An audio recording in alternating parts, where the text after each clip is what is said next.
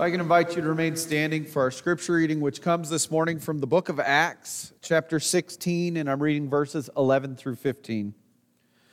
We sailed from Troas straight for Samothrace and came to Neapolis the following day. From there we went to Philippi, a city of Macedonia's first district and a Roman colony. We stayed in that city several days. On the Sabbath, we went outside the city gate to the riverbank, where we thought there might be a place for prayer. We sat down and began to talk with the women who had gathered. One of those women was Lydia, a Gentile God worshiper from the city of Thyatira, a dealer in purple cloth. As she listened, the Lord enabled her to embrace Paul's message. Once she and her household were baptized, she urged, "Now that you have decided that I am a believer in the Lord, come and stay in my house." And she persuaded us. This is the word of God for us, the people of God. Thanks be to God. If I can invite you to be seated, please.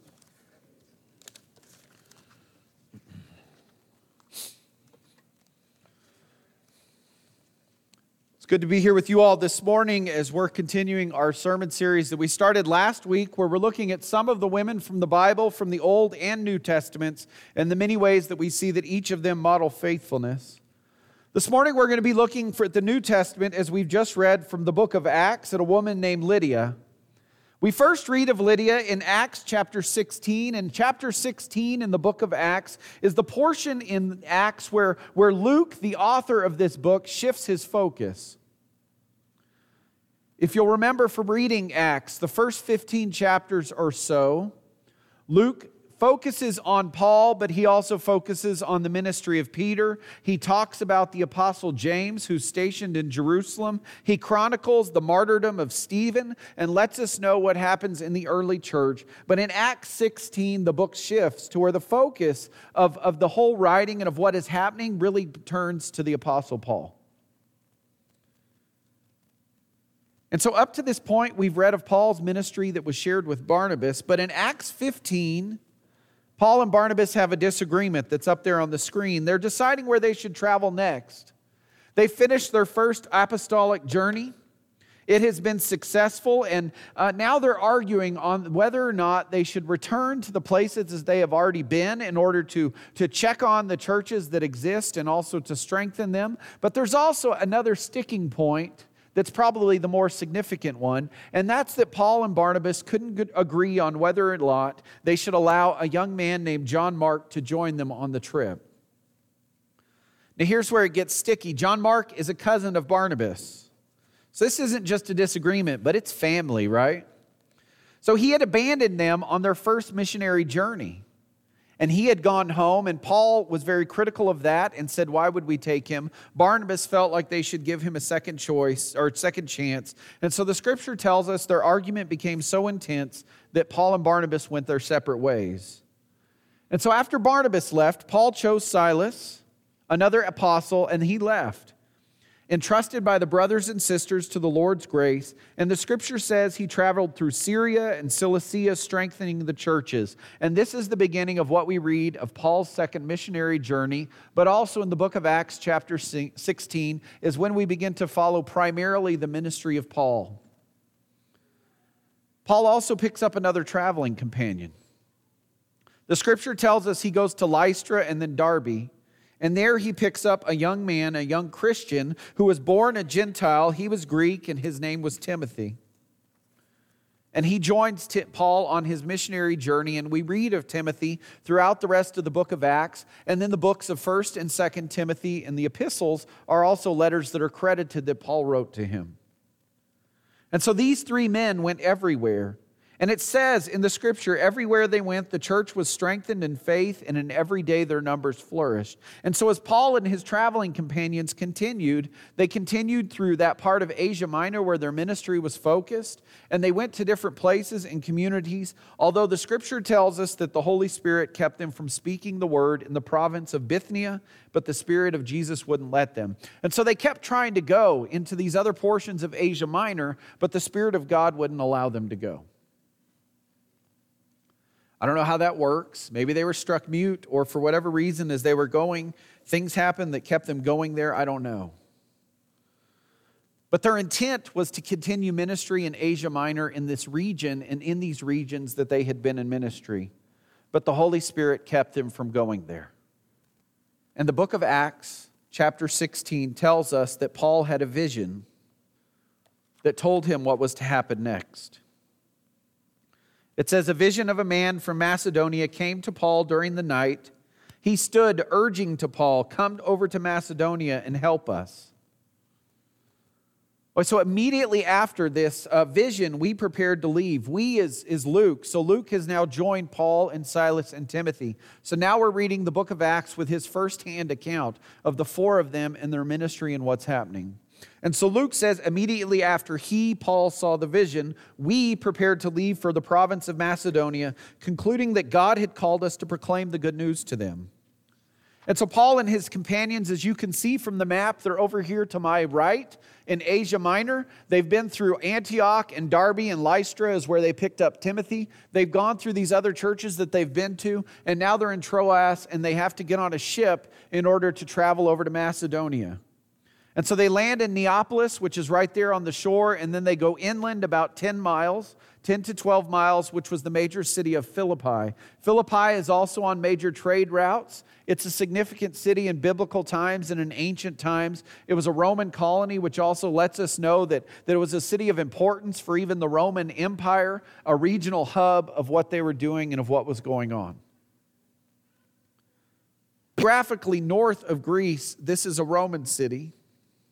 They're independent. They're not Macedonian, although they're in the geographical region of Macedonia. So the first thing that this is important for us to see as students of the Bible and as people who are following along with the ministry of Paul is it tells us that this is the first entrance that we know of as it's documented in Scripture of the gospel of Jesus Christ leaving the Middle East and Asia Minor and crossing over into Europe. So Philippi is the first European location to encounter the gospel of Jesus. And so if you picture in your mind the gospel of Jesus going to Philippi, and then it branched outward into all of the rest of Europe as we know it. So Paul and his crew enter this city, and they spend some days waiting, and they're waiting for the Sabbath. Because Philippi was a Gentile city, it was a Greek city, it was a Roman city, and it didn't have a synagogue. And so initially, if you read in earlier portions of the book of Acts, or even later portions of the book of Acts, whenever Paul goes into a city, the first place he goes is the synagogue. Because he knew that if he could connect with some who were followers of the Jewish faith, and if he was able to connect with them and present to them the gospel, that his ministry and his message would be more well received as the ministry branched out of the synagogue and the Jewish committee out into the Gentile community. But there's not one in Philippi. And so he knew that by tradition, the women would gather in a place where they would spend time in prayer on the Sabbath day. And this is where Paul and Silas and Timothy and now Luke introduce us to this woman named Lydia as they've gathered to pray.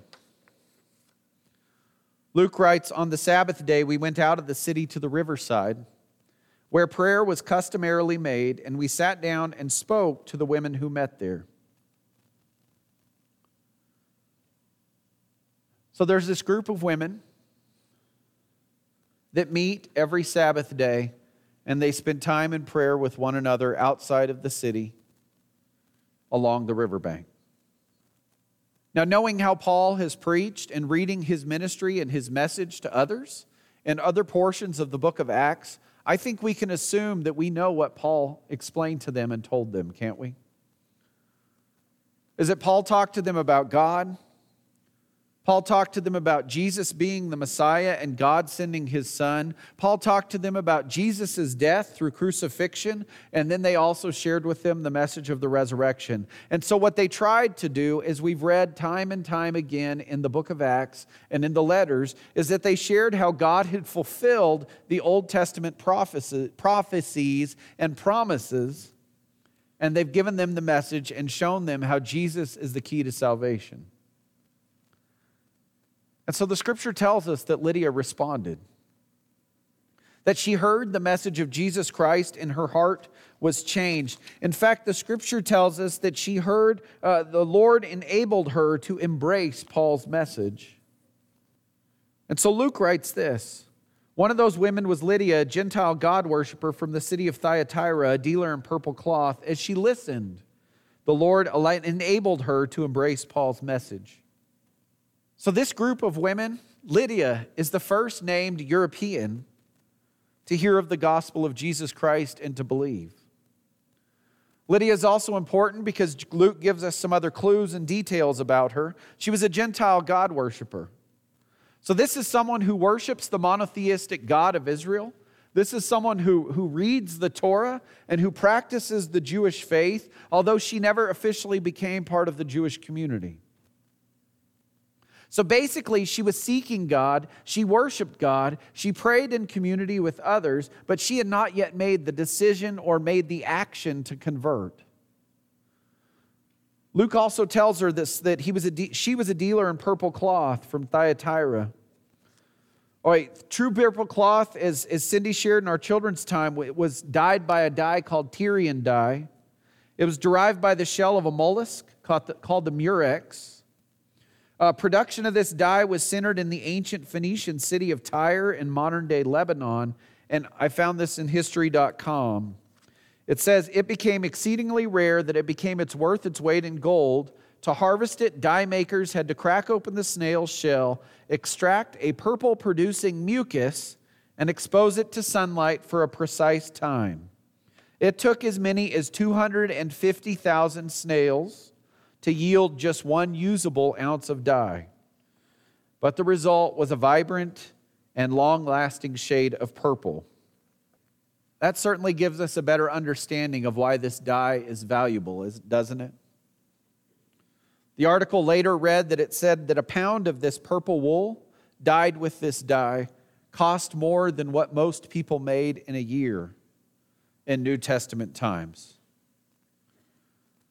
Different governments at different times, the Roman government, the Byzantines, they had laws that ordinary people could not even wear clothing that was made out of the cloth that was dyed from this dye because they reserved it for royalty and for others of importance. So what does this tell us about Lydia, though? It tells us she's wealthy and that she's connected and she engaged in trade throughout the region.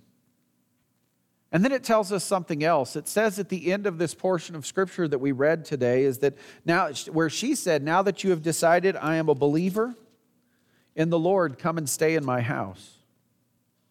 So not only did Lydia become a believer, but she was able to welcome Paul and Silas into her home, putting herself commercially at risk, putting herself potentially at odds with her community as she associated herself now with this movement that was called the Way, or we call it the Christian faith today.